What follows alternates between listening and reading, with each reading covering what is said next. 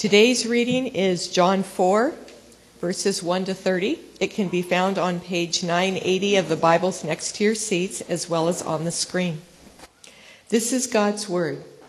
Now Jesus learned that the Pharisees had heard that he was gaining and baptizing more disciples than John, although in fact it was not Jesus who baptized, but his disciples. So he left Judea and went back once more to Galilee. Now he had to go through Samaria, so he came to a town in Samaria called Sychar, near the plot of ground Jacob had given to his son Joseph. Jacob's well was there, and Jesus, tired as he was from the journey, sat down by the well. It was about noon. When a Samaritan woman came to draw water, Jesus said to her, "Will you give me a drink?" His disciples had gone into the town to buy food. The Samaritan woman said to him, "You're a Jew, and I am a Samaritan woman. How can you ask me for a drink?" For Jews did not associate with Samaritans. Jesus answered her, "If you knew the gift of God and who it is that asks you for a drink, you would have asked him, and he would have given you living water." "Sir," the woman said, "you have nothing to draw with, and the well is deep. Where can you get this living water? Are you greater than our father Jacob, who gave us the well and drank from it himself, as did also his sons and his flocks and herds?" Jesus answered, "Everyone who drinks this water will be thirsty again, but those who drink the water I give them will never thirst. Indeed, the water I give them will become in them a spring of water welling up to eternal life." The woman said to him, "Sir, give me this water so that I won't get thirsty and have to keep coming here to draw water." He told her, "Go call your husband and come back." "I have no husband," she replied. Jesus said to her, "You're right when you say you have no husband. The fact is, you've had 5 husbands, and the man you now have is not your husband. What you have just said is quite true." "Sir," the woman said, "I can see that you are a prophet. Our ancestors worshipped on this mountain, but you Jews claim that the place where we must worship is in Jerusalem." "Woman," Jesus replied, "believe me, the time is coming when you will worship the Father neither on this mountain nor in Jerusalem.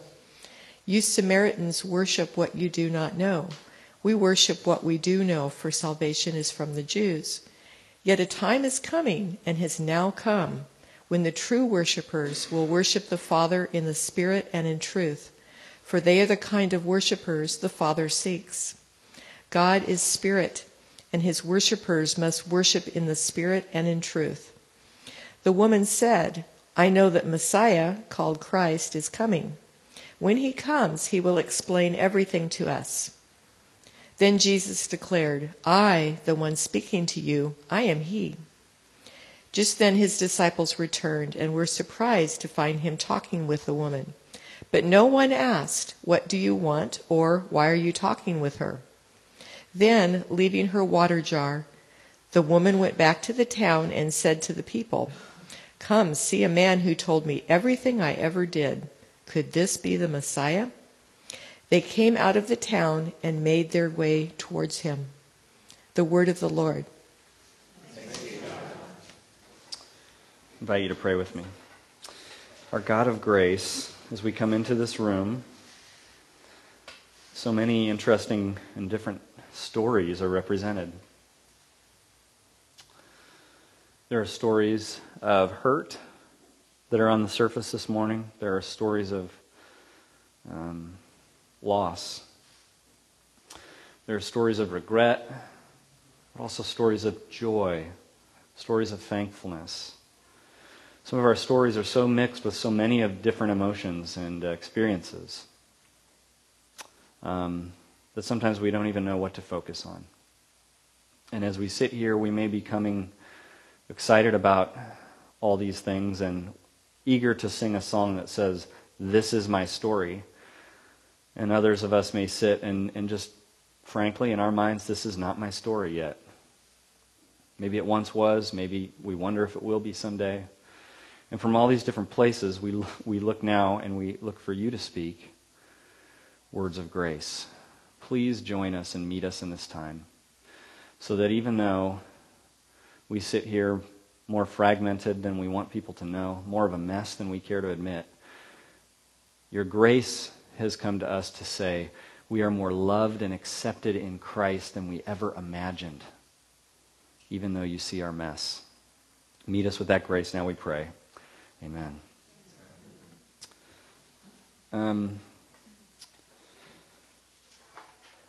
There's a book that a psychologist wrote about human happiness, and the book is called Flow. Anybody heard of it? Heard of flow? Do you got your flow on? Are you in the zone? Have you hit your sweet spot in life? Flow. This is. Let me just quote this guy. I can't pronounce his name, so I won't even try. But this is Flow. He says, "Imagine that you are skiing down a slope, and your full attention is focused on the movements of your body, the position of the skis, the air whistling past your face, and the snow-shrouded trees running by. There's no room in your awareness for conflicts or contradictions. You know that a distracting thought or emotion could get you buried face down in the snow. The run is so perfect that you want it to last forever. If skiing does not mean much to you, this complete immersion in an experience could occur while you're singing in a choir, dancing, playing bridge, or reading a good book. If you love your job, it could happen during a complicated surgical operation or a close business deal. It may occur in social interaction, when talking with a good friend or while playing with a baby. Moments such as these provide flashes of intense living against the dull background of everyday life. These exceptional moments are what I have called flow experiences." So, you have flow? It's interesting to think about. If you don't have it, you might need to quit your job or rearrange your life to get more of these experiences. It's interesting he calls it flow because that's a water term, right? And Jesus uses the water analogy when he promises this woman in this story the living water. In a sense, he's promising her flow of a different kind, and they're different. They are different. In the book, Flow, the psychologist version, flow is something that you have temporarily. You have moments of it. You have flashes of it. And at best, you can construct a life where you patch a bunch of experiences of flow together and try to have lots of them. Jesus talks about his living water, and it has permanence. He says it this way: "Everyone who drinks this water will be thirsty again." He's talking about the water in the well. "But those who drink the water I give them will never thirst. Indeed, the water I give them will become in them a spring of water welling up to eternal life." It's permanence. There's steadiness, predictability to it. Another key difference is that for the psychologist version of flow, you have to position your life in such a way that you have these experiences. You have to put yourself on that ski slope. If you hate your job and don't have flow in your job, you have to switch jobs and find where you can get it in another job. You have to plan a project that's going to make you feel really good and lose track of time because you're enjoying it so much. You have to, if it's me, I have to put in time on my banjo to get to the point where I'm in an aesthetic, rapturous flow as I jam with people. Flow. And Jesus says, Jesus' living water is just receive it. And he'll do the rest. Just receive it. So it's a totally different kind of thing. And Jesus is trying to get this woman's life to open up to it in conversation at this actual well of actual water, but he turns it on itself and it becomes a metaphor. You can notice right away that this is a woman who has her guard up. She has a guarded heart. The whole interaction feels like she's putting him at arm's length, trying to not let this grace, this living water, this goodness of Jesus pierce in. And Jesus, through his interaction with her, is piercing through her heart exterior and is beginning to transform her. And you can see three movements of transformation that are critical to her and critical to you if you're going to open yourself up to God's grace, to his living water. God's grace redirects her objections. God's grace relieves her fear of rejection. And God's grace replaces her false well. All right, so let's start with the first one. Redirects your objections. Does this to all of us. Normally, we find a comfort zone in doctrine, actually. It might be surprising to say that, but doctrine and theology and philosophical arguments and objections can be a real comfort zone that we use to put God at arm's length. And you see the woman doing this throughout the interaction. At various points, she's basically saying, as she says things like, well, you're a Jew and I'm a Samaritan. And she says, oh, are you greater than Jacob? And then finally, well, the Messiah will come and he'll explain. She's hitting all these contemporary doctrinal points that she knows between Jews and Samaritans of the day. There's differing opinions. She's using them as if to say to Jesus, let's keep this very impersonal and safe. Let's not go deep here. Let's not have an interaction where we get to know one another. Let's stay protected by the comfort of debate and argument. Have you ever done that in your life with God? I'm sure if you haven't, you know someone who's doing that. It's a comfort zone. And what Jesus does is he redirects the objections, and consistently throughout the story, he's rubbing off a little bit like that person who says, well, enough about me. What do you think about me? You know, you almost get the sense like he's self-absorbed because every objection she has, he keeps kind of turning it back to himself. I don't know if you caught that. What Jesus? What about, asking for water from a Samaritan? And then he's like, well, you should ask about the water I can give. And I have this living water, and it'll spring up. He keeps bringing it back to himself. And then by the end, she's saying something about Messiah, and she says, that's me. I'm the Messiah. He has no problem bringing it back to himself. In one sense, you have to grapple with that Jesus does that in your interactions with him. If you begin at all to open yourself up to Jesus, he takes a lot of your objections in your attempt to keep them at arm's length, and he shows you that you need him to enter into those objections. He shows you that, in a sense, what you need most as you're guarding and putting walls up, what you need most is to let him in and let him make sense of why you're so thirsty. Why you have this spiritual, emotional thirst that you're putting these questions and objections up as a way of just responding to being thirsty. Stop using old conversation tactics to avoid me, is what Jesus is basically saying in this passage. And what it's doing for the woman is that as he peels back the layers, we're getting underneath the surface of those theological objections. We're getting into painful realities of this woman's life. So, secondly, not only does Jesus redirect your objections and bring them to himself, he also relieves your fear of rejection. I want you to get underneath the emotions that this woman would have in this interaction a little bit. She's a Samaritan woman.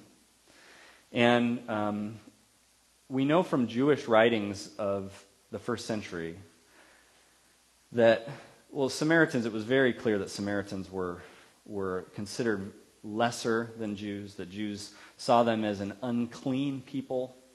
There's a lot of history in that I won't go into, but they saw them basically as violators of a lot of what God's holiness was all about, and so they would try to keep distance from Samaritans. And then there's even this, to add a little bit of personal touch to this story, there's a quote that scholars have come across in Jewish writings that say that a Samaritan woman is a menstruant from birth, which is just a really below-the-belt way of saying, writing you off completely and disposing of you. You are, there's just uncleanness, spiritually speaking, around you that we need to avoid you. That getting in touch with you, being close to you, that interacting would actually, in the Jewish way of thinking, would actually make me now unclean before God. It would jeopardize to interact with you if you're a Samaritan woman. It would jeopardize my connection to God because you're so disconnected and disposable when it comes to God. That was really their belief. Okay, so if you have that stored away, you kind of know that that's what's behind this interaction. Then I want you to think through this, what we read just a minute ago, a little bit different. Now picture Jesus is sitting there, and the woman walks up, starts drawing water, and picture her back turned to him. He's about 20 feet away, and he says, will you give me a drink? And it's a short enough sentence, and he's far enough away that she doesn't catch his ethnicity yet. And so she's drawing up the water. Perhaps just, okay, I'll give it to him just because I want to avoid whatever this interaction is going to be. Just picture that this is a possibility for how it went down. So she gets the water, she turns around, she walks, and as she gets closer and closer to him, she sees it. He's Jewish. And so the shock, and she begins to walk a little slower, and she's holding this pail of water and the confusion on her face, till finally she's close to him, and she says softly, just out of confusion, "You are a Jew, and I'm a Samaritan woman. How can you ask me for a drink?" She knows. She knows the theology. She knows the beliefs. She knows if he reaches over and touches or takes it, that he's drinking in uncleanness. So you know that that's going on. And then picture Jesus taking a step towards her as she is preparing for the rejection and the mockery and the sheer just feeling like, here I go again. Here comes the alienation. Here comes the pushing away and the mocking. And Jesus takes a step towards her, puts his hand millimeters away from hers on the pail. She's in shock. He draws it back to himself. And before he takes a drink, he says, "If you knew the gift of God and who it is that asks you for a drink, you would have asked him, and he would have given you living water." And she's stunned. He has just done it. He has crossed the barrier. He has said to her, loud and clear, "There's something about you that I refuse. I refuse to do what everyone else is doing and writing you off and alienating you and rejecting you." For a second, she realizes here is somebody who confidently is crossing a barrier to show her a lavish acceptance that she is never shown by anyone ever. And he does it confidently, and he looks her in the eye as if he's doing it on purpose and it has some kind of weight behind it. And before she can come up with her next objection, I'm guessing she's a little speechless and choked up and can't figure out, this can't be true. He's piercing right into her fear of rejection.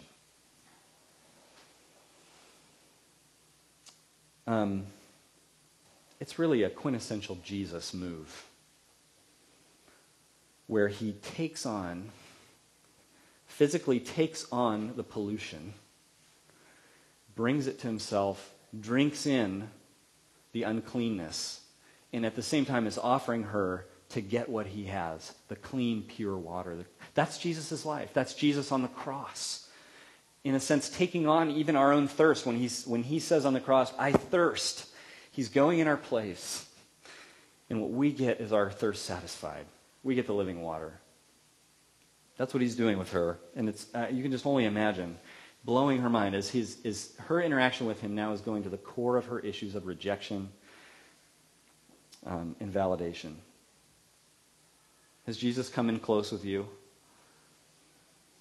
Has he come in on your fears of rejection and alienation? Have you ever sat with a sense that you couldn't push away, a sense of, I'm not worthy? A sense that I should wonder whether God will accept me? What do I have to maybe do? God knows about this, God knows about that. Does the sense of the fear of rejection ever cloud your life? Jesus walks right through it and says, "I accept you. I bring grace." Has he done that with you yet? And then thirdly, so Jesus redirects your objectives. His grace relieves your fear of rejection, and then he replaces your source of spiritual drink. He replaces your well, or your false well. When you encounter Jesus, his grace eventually must at some point begin to do business with the stagnant waters that you're drawing from in your life, spiritually speaking. We have a habit of choosing to draw from dirty puddles and cesspools of stagnation. We have a habit of drawing our identity and our purpose and our kind of our vibrancy in life from places that are polluted and contaminated wells. And Jesus, what happens here is at this crucial point, and it happens in verse 14. Actually, no, it happens in verse 16.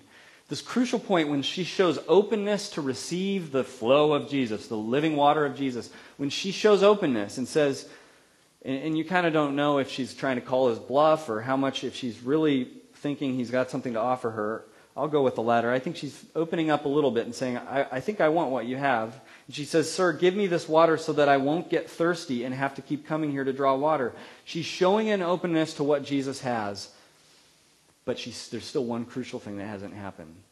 She hasn't identified the polluted well that needs to be replaced by the well of living water that is Jesus and his grace. And so Jesus goes there.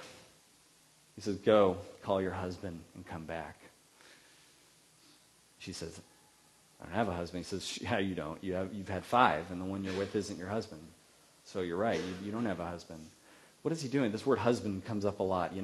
The idea is Jesus has just pinpointed a truth in her life, a place she is going for her validation, for her purpose, for her identity. She's going to men. And the track record is not good. It's not providing for her. Probably a lot of why the walls are up with her, with Jesus.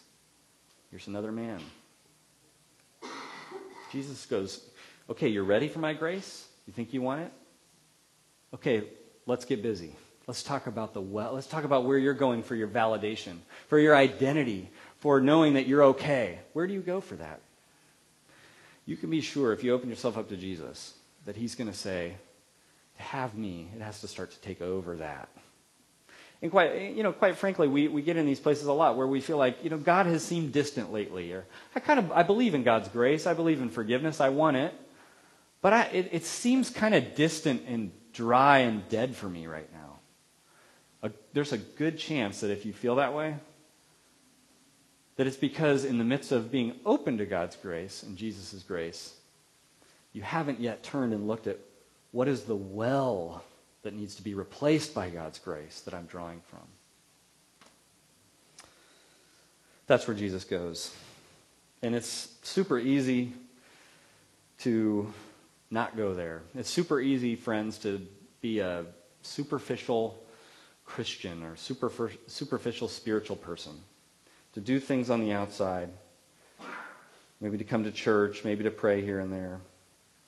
But true transformation happens when you begin to let Jesus do business with your false wells.